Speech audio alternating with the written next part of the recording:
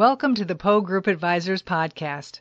Today you'll hear a conversation between Brannon Poe and David Cristello. David Cristello is the founder and CEO of Jetpack Workflow, a cloud-based application that helps accounting firms manage client work so that deadlines do not fall through the cracks. Jetpack Workflow is headquartered in Pittsburgh, Pennsylvania, and serves thousands of accounting professionals in 17-plus countries. He's also the host of Growing Your Firm podcast, a free interview series with top firm owners and thought leaders that has over 200,000 downloads. Finally, he's the co-author of Double Your Accounting Firm, an Amazon bestseller. Brannon Poe is the founder of Poe Group Advisors, a leading-edge practice brokerage and coaching firm serving accountants in the U.S. and Canada. Hi, this is Brannon Poe, and I'm with David Cristello today, who's the founder and CEO of Jetpack Workflow. David, welcome to the podcast. Thank you for having me. And by the way, I mentioned our podcast episode together. I've now mentioned it probably half a dozen times in the last week. So hopefully you're getting some interest from people there. I always tell people at a bare minimum, go to your website, take a look at some of the listings so they can start getting an idea, of what the market is saying in terms of valuation. Oh, that's great. Well, thank you for sending people our way. That's much appreciated. Absolutely. Well, people never think about the owners that we talk to, and we'll do trainings, and whether some percentage of them either want to buy or sell at some point. Maybe some people don't consciously think about it, but some of them certainly do. And it's like, well, if there's a number you have in mind, you can see if you're positioned to get that number or not by at least looking out there in the marketplace. So I think it's a great resource, whether somebody's looking for this year or 5 years from now. So I know even I had fun looking through it. So it's hopefully you keep getting interest, and if we could send any people your way, we certainly try to. Well, thank you for that, and the same here. We do get people ask us about software solutions, and I've mentioned yours on several occasions. I know. The clients I've had that use it really, really like it a lot. It's really made life easier for them. So happy to get people to check you out as well. Well, I'd like to just jump right in here. So I had some prepared questions. And Perfect. The first question is just about your background. Like, how did you get into software development in the accounting industry? I've been doing a little bit of reading. I see you're not an accountant by trade, so are you a software engineer by trade? Just how did this all come about? Oddly enough, I'm not a software engineer by trade. So the way this came about was that about 4 or 5 years ago, I'd come across this belief that great businesses are built from solving painful problems. And at that time, I was running a very small freelance marketing company called Mind Match Marketing. It was essentially me plus some contractors, and we were yes people. So if somebody asked us to do something, we said yes no matter what. In almost every context for any amount of money. It was essentially the world's worst service business, and it's maybe one that a lot of accounting firm owners can relate to as well, certainly when they start out. And so when I heard that belief that great businesses are built from solving painful problems, and mixed with just the general overwhelm of trying to juggle 20 we had 20 clients at the time, we were doing all sorts of things, and it just felt like things weren't clicking.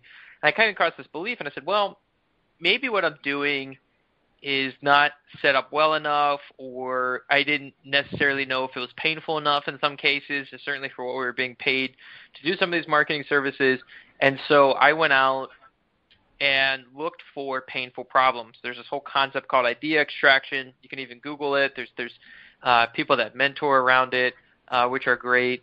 And so I went on this journey for idea extraction or pain extraction, and I started looking at different industries that I just thought were really interesting, and one of those was the accounting, bookkeeping, payroll, and tax.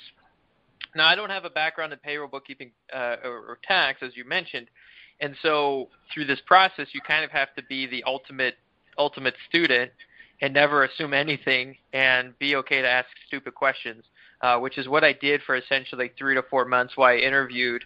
I ended up emailing 1,000+ firm owners and probably had a couple hundred phone call conversations where I would chat with firm owners for 30 to 60 minutes to learn about how they were running their business, what was stopping them from growing, what was keeping them up at night.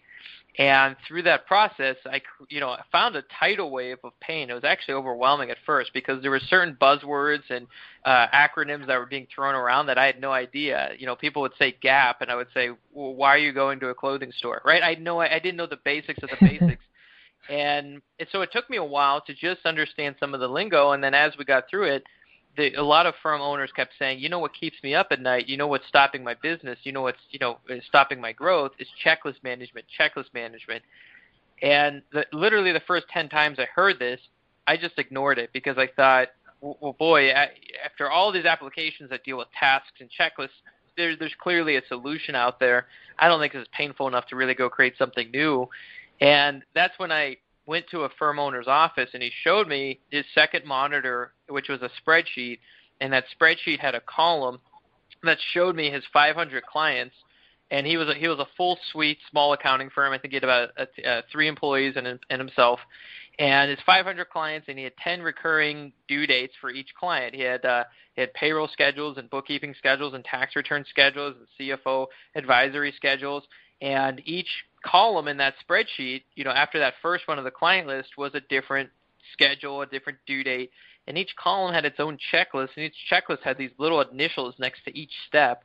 And so his team was kind of highlighting, and almost in a way that an old telephone operator would kind of move around the cords. They were just highlighting these cells of different statuses and emailing it back and forth and trying to put together this whole system. And that's when I realized that, there isn't something built for recurring client management. We had looked at task management tools, project management tools, and realized that this was good for a service sprint, so something that's well-defined, you do once, maybe multiple times a year, but it's probably not recurring. It's not client-driven, or if it is, it's not with many clients. When we looked at CRM tools, which has clients in it, it's really built for salespeople, for sales management, for pipeline management. And when the firm owner turned to me and he asked, well, even if I can get set up in one of these other CRM tools or project management tools, can I see something like show me my bookkeeping clients with something due this week that hasn't been started, organized by my team? And I was like, there is no way, because we were trying to hack together all these tools. And I was like, there's no way we're going to get that answer in a quick manner, even if we hack together these tools. And so from that clarification conversation where I essentially tried to convince the firm owner that we didn't need to build an application, I walked away seeing the gap in the market, and that's when we created this founding members program. We got a number of accounting firms that had a lifetime guarantee, so they still have it. Essentially, they would prepay for the product. We would begin working on it. If we delivered did not meet their expectations, now or in the future, they could refund their money. And so from that, we got our founding members program, and for us, whether they spent $1 or more, whatever it was, it's just the vote of confidence that this is painful enough to spend money on. And for me, especially in the business community, that is the vote of if something's painful or not, is if you're spending money to solve it. So we got those early set of customers. We started building the product. Since then we've obviously, grown up a bit to where we serve thousands of firms, 17 plus countries. We've raised a little over $2 million in total. We're headquartered here in Pittsburgh, Pennsylvania. And, it's grown from there. Now we have a much bigger vision, I think, of what we can do for the accounting, bookkeeping, payroll, tax community. I think there's a lot of bottlenecks with client interactions, with firm metrics, with even time and billing, with finding new clients. I think we're very passionate about where we can go next. But obviously, to answer your question, that's where we started. Interesting. I like the phrase tidal wave of pain. He cracked me up a little bit with that. I actually had. Yeah. I can't for the life of me find this picture. And one day it will come at the most random time. I know it will. But I had a picture. It had this whiteboard, which was about a 3 by 5 foot whiteboard, where I wrote down 40 different, maybe 50 different pain points. And I just remember looking at this whiteboard, being like, Oh my gosh, I am overwhelmed with painful problems. Right? Yeah. Which one should I solve? It was actually this like moment of like somewhere in here feels like there's a painful problem, but now how do I figure out which one to work on? Right? So yeah, it really felt like a tidal wave at that time. Well, good for you for doing that sort of research and approaching this problem in that way. That's very, I guess, entrepreneurial or very creative. I think just the way you approach that's a very interesting story. So why workflow? We had good mentors. Oh, sorry, go ahead. Like, why was, of the problems that you saw, workflow just came up more often than any other types of problems. Is that sort of what you saw as, hey, this is the most painful issue and this is what I want to focus on? Were there any close seconds or like any other problems that you really looked at hard but sort of passed on in terms of writing a software solution for it?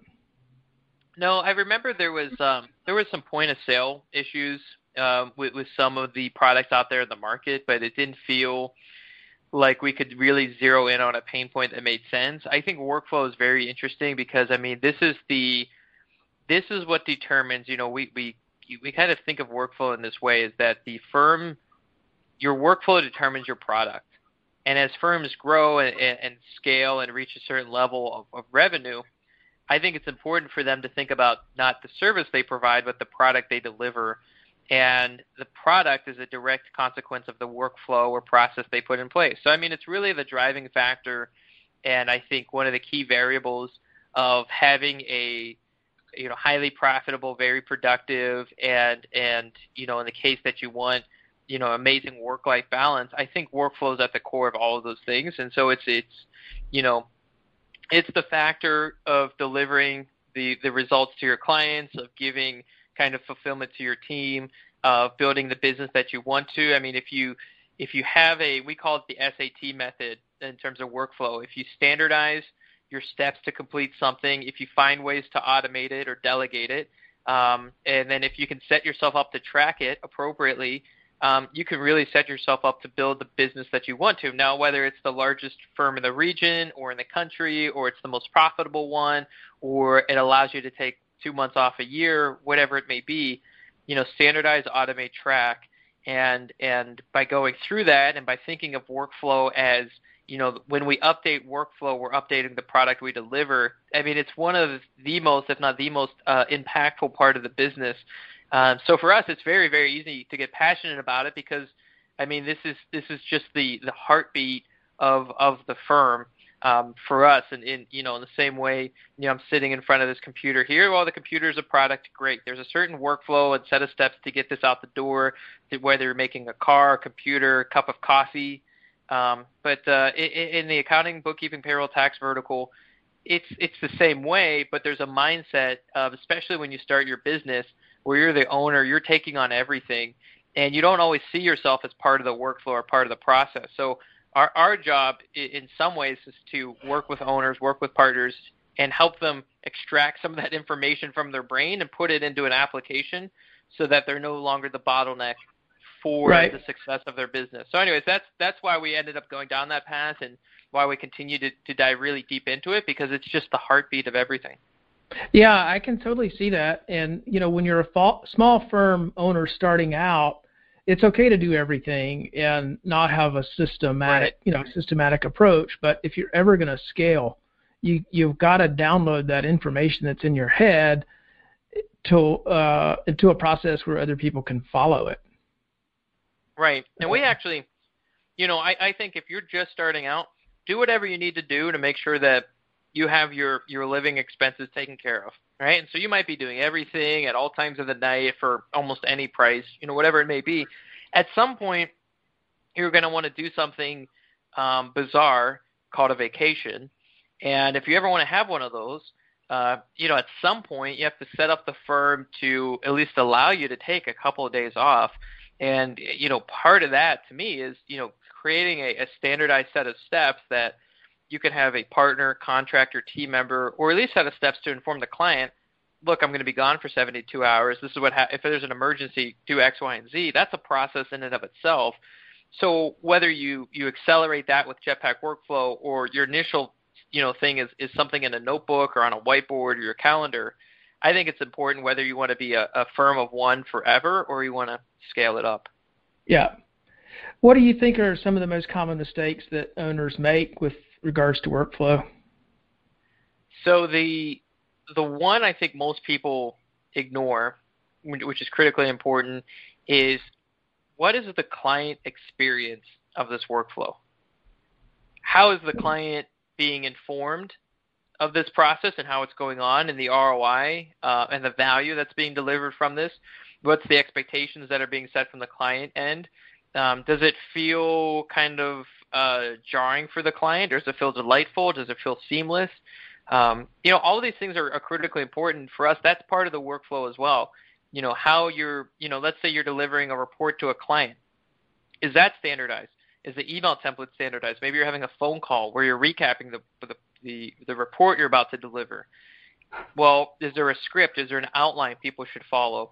Are clients left in the dark in terms of when something should be done or delivered, right? Now, we always like to, recommend giving yourself if you have an internal turnaround time of 10 days, maybe you give yourself a buffer of 12 or 14 or 15 days to the client, but is that ever communicated to them? And then once it's delivered, is it just kind of thrown on their lap via email or in person, or is there some kind of recap of what's gone on and what kind of work has gone into this end product? So I think the top one is ignoring the client during this entire process. And you can add referrals, after you deliver it. I mean, you can standardize asking for referrals or reviews.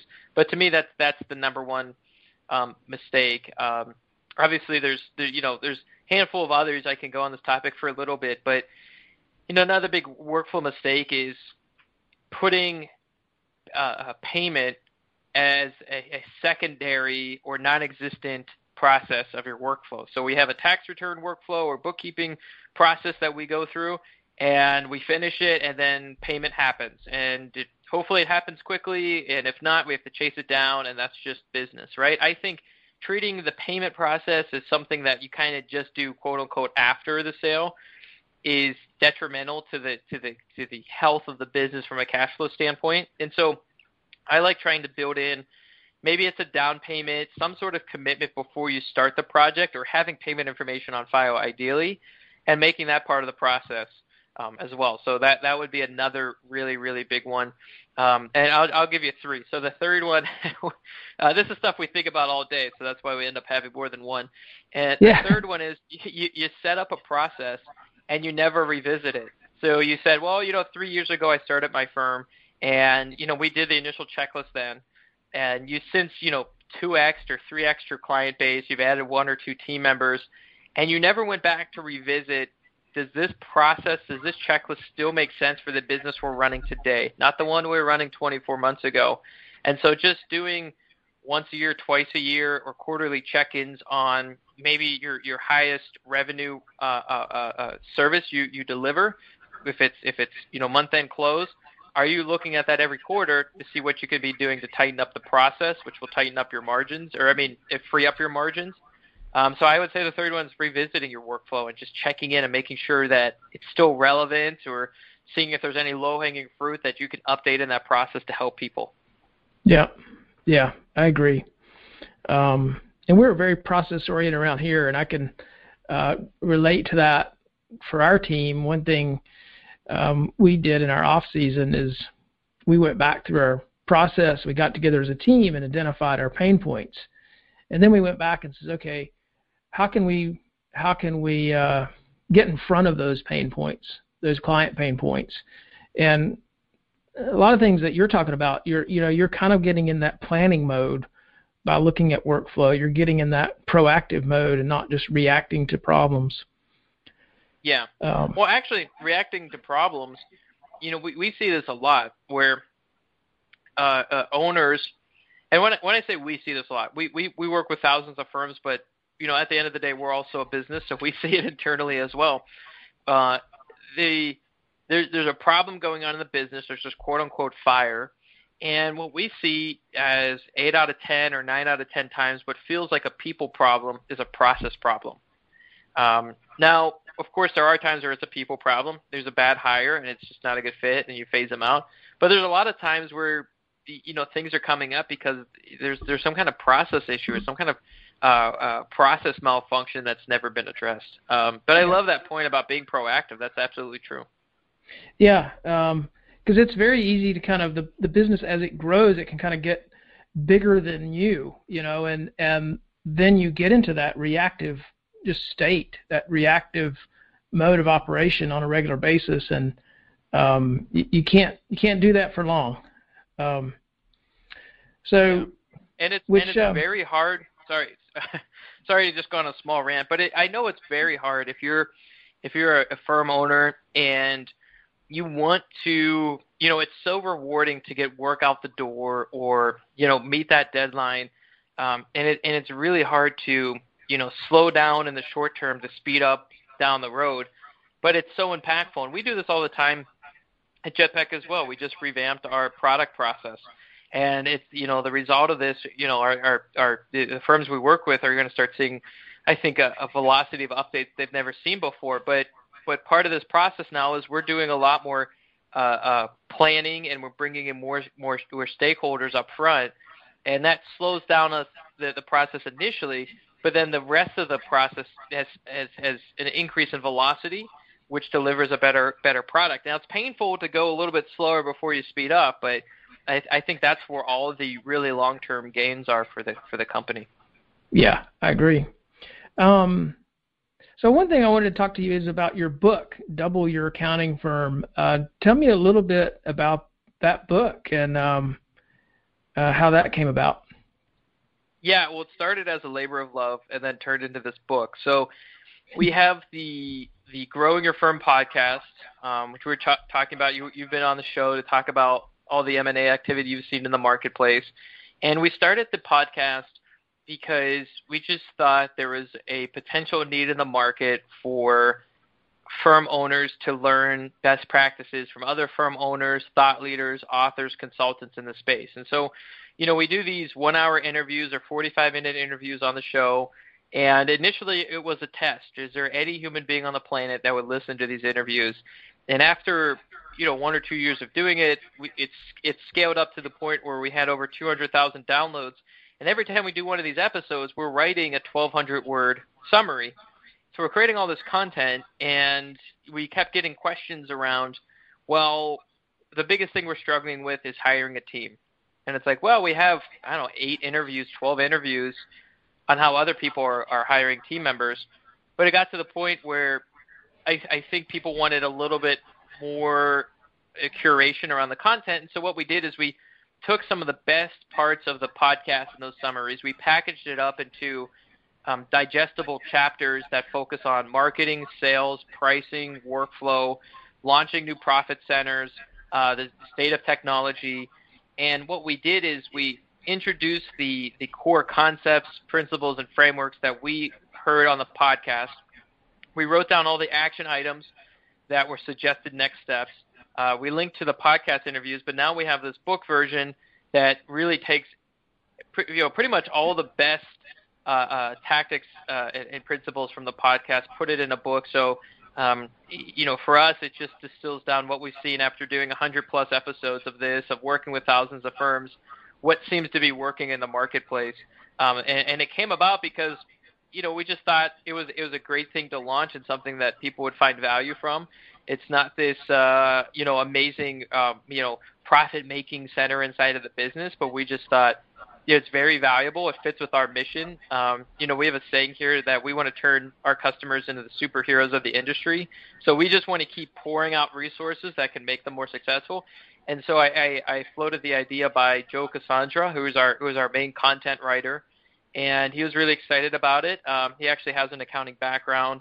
He'd been creating content in the accounting vertical for the past couple of years, and so we ended up writing the book together, and we're very, very pleased. It's a bit of a surreal moment when you actually hold it. It's been cool. And I will say that for people listening to this podcast, if you want to check out a digital version for free, if you go to jetpackworkflow.com/free book, you can get a digital copy and take a look at it and see if it's worth, investing in the hard copy. At a bare minimum, I think the digital copy is such a good kind of a blueprint for knowing what to maybe take on next or resources to dig into, that it's worthwhile to just grab the digital copy as well. Awesome. Well, what trends are you seeing in process management just across the industry? You said you had a lot of updates with your stuff, but what do you see on the horizon? So, it's interesting. When we first started in the market, the concept of whether people should adopt the cloud was still something that came up on sales calls. I don't think, in a given week we get any questions at this point. So I think that trend is almost no longer a trend. It's just an expectation, and I think Intuit and Xero and other major players have done their part in making sure, I think, the industry at large feels comfortable with it. Now, I know there's going to be 1 or 900 listeners that hear me say Intuit and cloud, and they're going to say QuickBooks Desktop for life, which is fine. Which is fine. We get that all the time. But I think, cloud is here. We obviously know that's where it's going. I think the industry is still, grappling with how we deal with pricing. And as we become more efficient at, completing the service work, how do we move from hourly to fixed or go into value? So I think that's the whole pricing transition is a topic area that we've done a lot of interviews on with thought leaders and other firms that have done that. So I think that's a big trend in process, which is, now that your billing model has changed, does your pricing model change, or does your process checklist change at all? The other thing is the consumer effect on the SMB market. And so what I mean by that is I imagine, and what we've seen is a number of accounting firm owners, potentially the number of people listening to this interview today. And if this is you, leave a comment or let Brandon know. But the expectations of the client are going up and up and up, and the hardest expectation to meet is the communication one, because there's email, there's phone, there's text. There's some people that want to message through Facebook. There's some people that want to adopt a tool like Slack, or WeChat, or whatever else. Or people have to check @ mentions on Twitter. They have to look at so many different places to capture communication that I think it's a real strain on the accounting firm owner unless they're very diligent early on to set expectations with their client. Look, if you need to get a hold of me, if you have a request for service, this is what you do. If there's an emergency, if something's gone sideways, whatever it may be, give me a call. You could say my phone number is your bat phone, right? This is for emergencies only. And you can run it not through your own cell phone, but you can use a tool like Grasshopper to redirect it so you don't give out your actual number, and you can turn it off at a certain time if you want. But then it just means that the client expectation of communication is you have to be more diligent about ways they can communicate with you. I think it's very hard. It's something that a lot of firm owners don't think about, and the result of that is that they're just on 24/7, texting, phone calls, emails, LinkedIn messages, Facebook messages. It's kind of just this nonstop communication.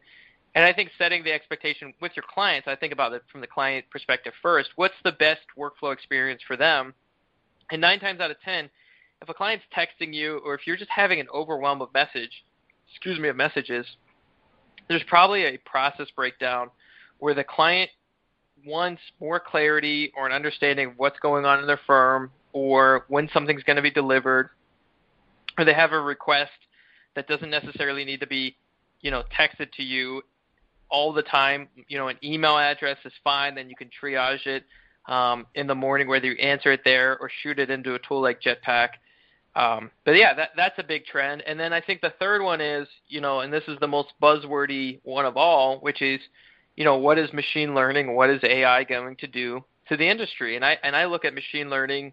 It's obviously something we think about here at Jetpack, which is, how do you put the best practices into an application and then have that application learn what the best practices are? I'm very optimistic about where machine learning can go and what it could do for the profession. I think it's only going to help the accounting firms because at the end of the day, I don't think small businesses or businesses at large want to become their own accountant. So the profession's always going to be here, in my opinion. But I think the advisory work, the forward-facing things that accounting firms can do to let them know whether it's benchmarks reports, your burn rate and where your cliff is as a company, profit margins and how that looks in your business. I think that this is only going to accelerate that world where the accountant is more valuable rather than less.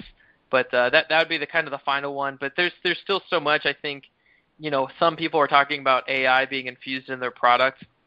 So for example, Salesforce has this thing called Einstein, and it's trying to understand, in their case, the attributes of what makes a good deal and what they feel is going to be a deal that's about to close, and they try to surface that to the top. I don't think we've really seen that come to fruition in many AI cases. I think eventually it will, but I think machine learning is going to dramatically improve technology. If you think of it this way, in 20 years from now, our children are going to look at the software we're using today, and they're going to say, they're going to call it dumb software. Like our software doesn't actually learn from itself. So much of technology today is you put in information, and it's a way to store it, and then it displays back information that might be easier, faster for you to grasp. But the software itself is not doing any sort of ongoing analysis in the background, and I think that's something that in 10, 20 years, people are going to look back at the tools we're using today, and they're like, how did you even work? You must have spent so much time digging through things. And so I think it's just going to be a dramatic positive effect to the industry. But granted, I'm obviously very, very biased. Well, it's interesting. I think what's happening, so I went to a blockchain event not too long ago, and the speaker was explaining how blockchain is basically still in its infancy. And she went on to explain how the web, the internet, when the internet first was introduced in the 90s, how all of these predictions of what it would be able to do. Well, now we're 20 plus years beyond that. Now all of those original visions have arrived. They're here now, and the same. She was kind of making the case that blockchain would be that way, and it's essentially 8-9 years in. And so I see AI sort of being a similar a similar type of pattern, is where we're kind of at the infancy of it right now, and the things that people are predicting will be available in a widespread way, but not for quite a while. That's sort of what I'm kind of thinking. Yeah, I mean, just think of it this way. I mean, there's still this problem. A couple of weeks ago, it was, late Saturday afternoon. We had just finished up some work, and I went. I was talking with my wife, and I was like, "Oh, what do you want to do tonight?" She's like, "I don't know." And this is, a very common situation where it's like, "Oh, let's go out tonight. Let's do something, or let's do something this weekend. What do you want to do?" I don't know. So you go on this search where you look at, best restaurants in Pittsburgh, events that are going on in Pittsburgh. Maybe we want to go see somebody give a talk, speakers in Pittsburgh. We're essentially kind of like trying to figure out movies that are playing. A lot of this heavy lifting is us going to 12 different places, and we essentially probably have the same set of attributes that we apply, or maybe there's 3 attributes we apply to maybe going out, right? Maybe we want to be outside, maybe we want to be indoors, maybe we want to be intellectually challenged, or maybe we want to zone out and watch a superhero movie. But either way, we have to piece together all this data. Okay, what's the movie theater? Where is it near? What's the right time? Do we want to go there? Is there restaurants nearby? There's a lot of information out there that we're still asking the end user to kind of pile together, piece together to make a great decision. And I don't think the computer is necessarily going to make the decision most of the time in the near future, but it can at least surface maybe 8 of the best options very, very quickly in a prepackaged way. So instead of spending 2 hours, I mean, the same principle applies to, oh, we should take a trip. Where do you want to go? Oh, I don't know, right? And then you kind of like piece together this whole journey of trying to figure out where to travel. So consumers feel this all the time. I think businesses feel it as well, which is is my business doing well? What else should I be doing in my business? And you kind of have to pull together all these different resources to figure that out. I think blockchain is pretty interesting in that, I'm pretty new to the technology platform, so by no means am I an expert on it, but it does feel like the distributed ledger is going to make some sort of impact. Obviously, currency is one that's kind of the trending topic these days. I think the general underlying technology is pretty, and I don't use this word a lot, but pretty disruptive. I don't know what's going to become of that, but I think there's some potential fundamental shifts that could happen because of that. But our blockchain strategy at Jetpack Workflow is to sit back, learn, and watch. Right? Let's just see how it evolves. Machine learning we're a little bit more interested in because it has direct application to what we feel will help our customer base very, very quickly. So, we're kind of investigating that a little bit more. So anyways, yeah, I am very optimistic. Oh, another one. Actually, here's one that I think is becoming more and more relevant, and it's not getting enough attention, which is just voice. What does the world look like in a voice-driven environment? What is the voice quote-unquote interface? Right now we're voice-assisted. Is there a world where it's voice first? And as such, then you have a new paradigm of how to create and design products and applications. So I think that's really interesting. Right now, it's a voice-assisted world, but I think you look at I know not everybody's a fan of Apple, but let's just look at the pairing of the smartwatch and the AirPods. This is a almost screenless environment. You can go about your day and do things and get information and make decisions using technology with either a very, very small screen or without any screen at all. And I think that opens up interesting implications for technology companies. But that one's feeling like that's probably the strongest trend right now. That's the one, I stayed at, an Airbnb recently, and they had an Alexa in the home. And oddly enough, I haven't interacted with Alexa too much. So then after about 2 hours, I just got used to it. I got used to saying, hey, play this type of music. What's the weather?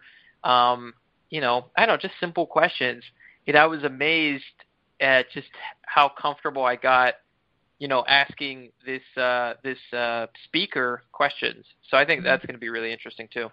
Yeah, we have an Alexa, and the main thing I use it for is a kitchen timer. You know what's funny? That's what everybody says. That's what everyone says. It's a great which makes timer. sense too, right? Yeah. I think the other thing too is that how does voice tie in with the fulfillment of obviously Amazon products, right? I think that's pretty interesting. I think there's going to be kind of other interesting B2B applications in the future, and we'll see how that evolves. But yeah. That's a really interesting technology. So I've got two questions, and then I want to just kind of wrap up. One is, what's your favorite book? Doesn't have to be a business book, but that you've read or are reading. Oh my gosh, this is so hard. That's a really tough one. You know what book? So I'll give you two. And I've been on a bit of a biography kick last couple months. So I read the book called The House That Jack Built, which is the creation of Alibaba, which is pretty interesting. It talks about the Chinese market at the turn of the dot-com era, in which most of China didn't even have the internet, and kind of the interesting competitive struggles he had to go through. eBay was making a big push into the market, and they were the technology company essentially at the time. Yahoo obviously tried to make a push into China, and so it was very interesting to see how this essentially English teacher launched this company. He had something like 18 or 20 co-founders. Just a really fascinating story on how that was built. Another one that was perhaps one of my favorite books. Again, these aren't very tactical business execution books, which I listen to anyways. But I read the book called Open by Andre Agassi, and it's a wonderful book. I don't know if anybody follows tennis or not. I did as a child, so Andre Agassi is a big deal. And he essentially had to navigate his life playing a sport that he pretty much hated, but he felt obligated to play because of family pressures. And it was unbelievably well written. Sometimes you read these books that are written by successful people, and they give you 3 principles. Always keep your head up. Stay strong and be persistent, and that's how you get through it. And it's kind of a lot of fluff, but the book opened by Andre Agassi, I thought was very transparent, really well written. His ghostwriter was outstanding. So those are 2 books that come to mind. Maybe a follow-up one that I'm going through now. Actually, 2 books I'm going through now that I think are interesting. There's a book called Principles by Ray Dalio. So he runs Bridgewater Investments, which is a $50 billion a year business. It's very, very successful. He himself is maybe in the top 5 wealthiest people in the world. Anyways, over the last 40 years of running this investment firm, he's tried to distill all of his experiences into principles that can help him make better decisions. And so the book is a dive into all of his principles. And then the other one I'm going through right now, which is a lot of fun, is a book called The Definitive Drucker. So Peter Drucker, he literally invented the term knowledge worker. He was born in the 1910s, moved here from Austria, and was really fundamental in creating the kind of modern system of management. And, he grew up in a world in which the industrialized society was taking over kind of the agriculture-based society, and there was this new thing called a knowledge worker. And so how do you organize and manage the knowledge economy? And it's a really fun book. So anyways, those are the top 4, I guess. Yeah, that sounds. Those all sound very interesting. I've read some of Peter Drucker's work, and he is just such a solid thinker. Like, he's just got a great way of approaching problems. He's fun to read. All right, my last question is, what's the most unique practice you've ever been exposed to, accounting practice? Oh, my goodness. I will – you know what? I got it. I got it right here. It was somebody that did accounting work for the term – I'm going to butcher the actual occupational term, but it was essentially we'll call it – they were an accountant for adult dancers. And and we never seen that. We had never seen that niche. We had never thought about that niche. And, one of our product specialists was talking with them, and she told us, the people that are adult dancers, kind of essentially run their own business as freelancers. So they have all this cash, they have all these expenses, and deductions or like whatever. And so anyways, they needed somebody to manage tax returns and just budget and do things like that. So this individual focused on adult dancers, which was wild. I didn't even know that really existed. So that would be the wildest one we've seen. I love it. Yeah, that's definitely the top one. Well, David, it has been a pleasure. Thank you so much for joining us and sharing all this great information with our audience. And we'll put a close out with the link to the free book. And thanks again. Yeah, absolutely. And if people want to, ask me any questions, my email is david@jetpackworkflow.com. Obviously, the website's jetpackworkflow.com. The podcast can be found on our blog, which is jetpackworkflow.com/blog. You can pull up Brandon's interview, which is great. And, thank you so much for having me on the show. Thanks, Dave. Thank you for listening. To learn more about Jetpack Workflow, please visit jetpackworkflow.com. That's JETPACKWORKFLOW. And for a free download of Double Your Accounting Firm, please go to jetpackworkflow.com/free book. To learn more about Poe Group Advisors, please visit www.poegroupadvisors.com. That's POEGROUPADVISORS. You can reach Brannon at bpoe@poegroupadvisors.com, BPOE. Follow him on Twitter at Poe Group Advisor and LinkedIn at Brannon Poe.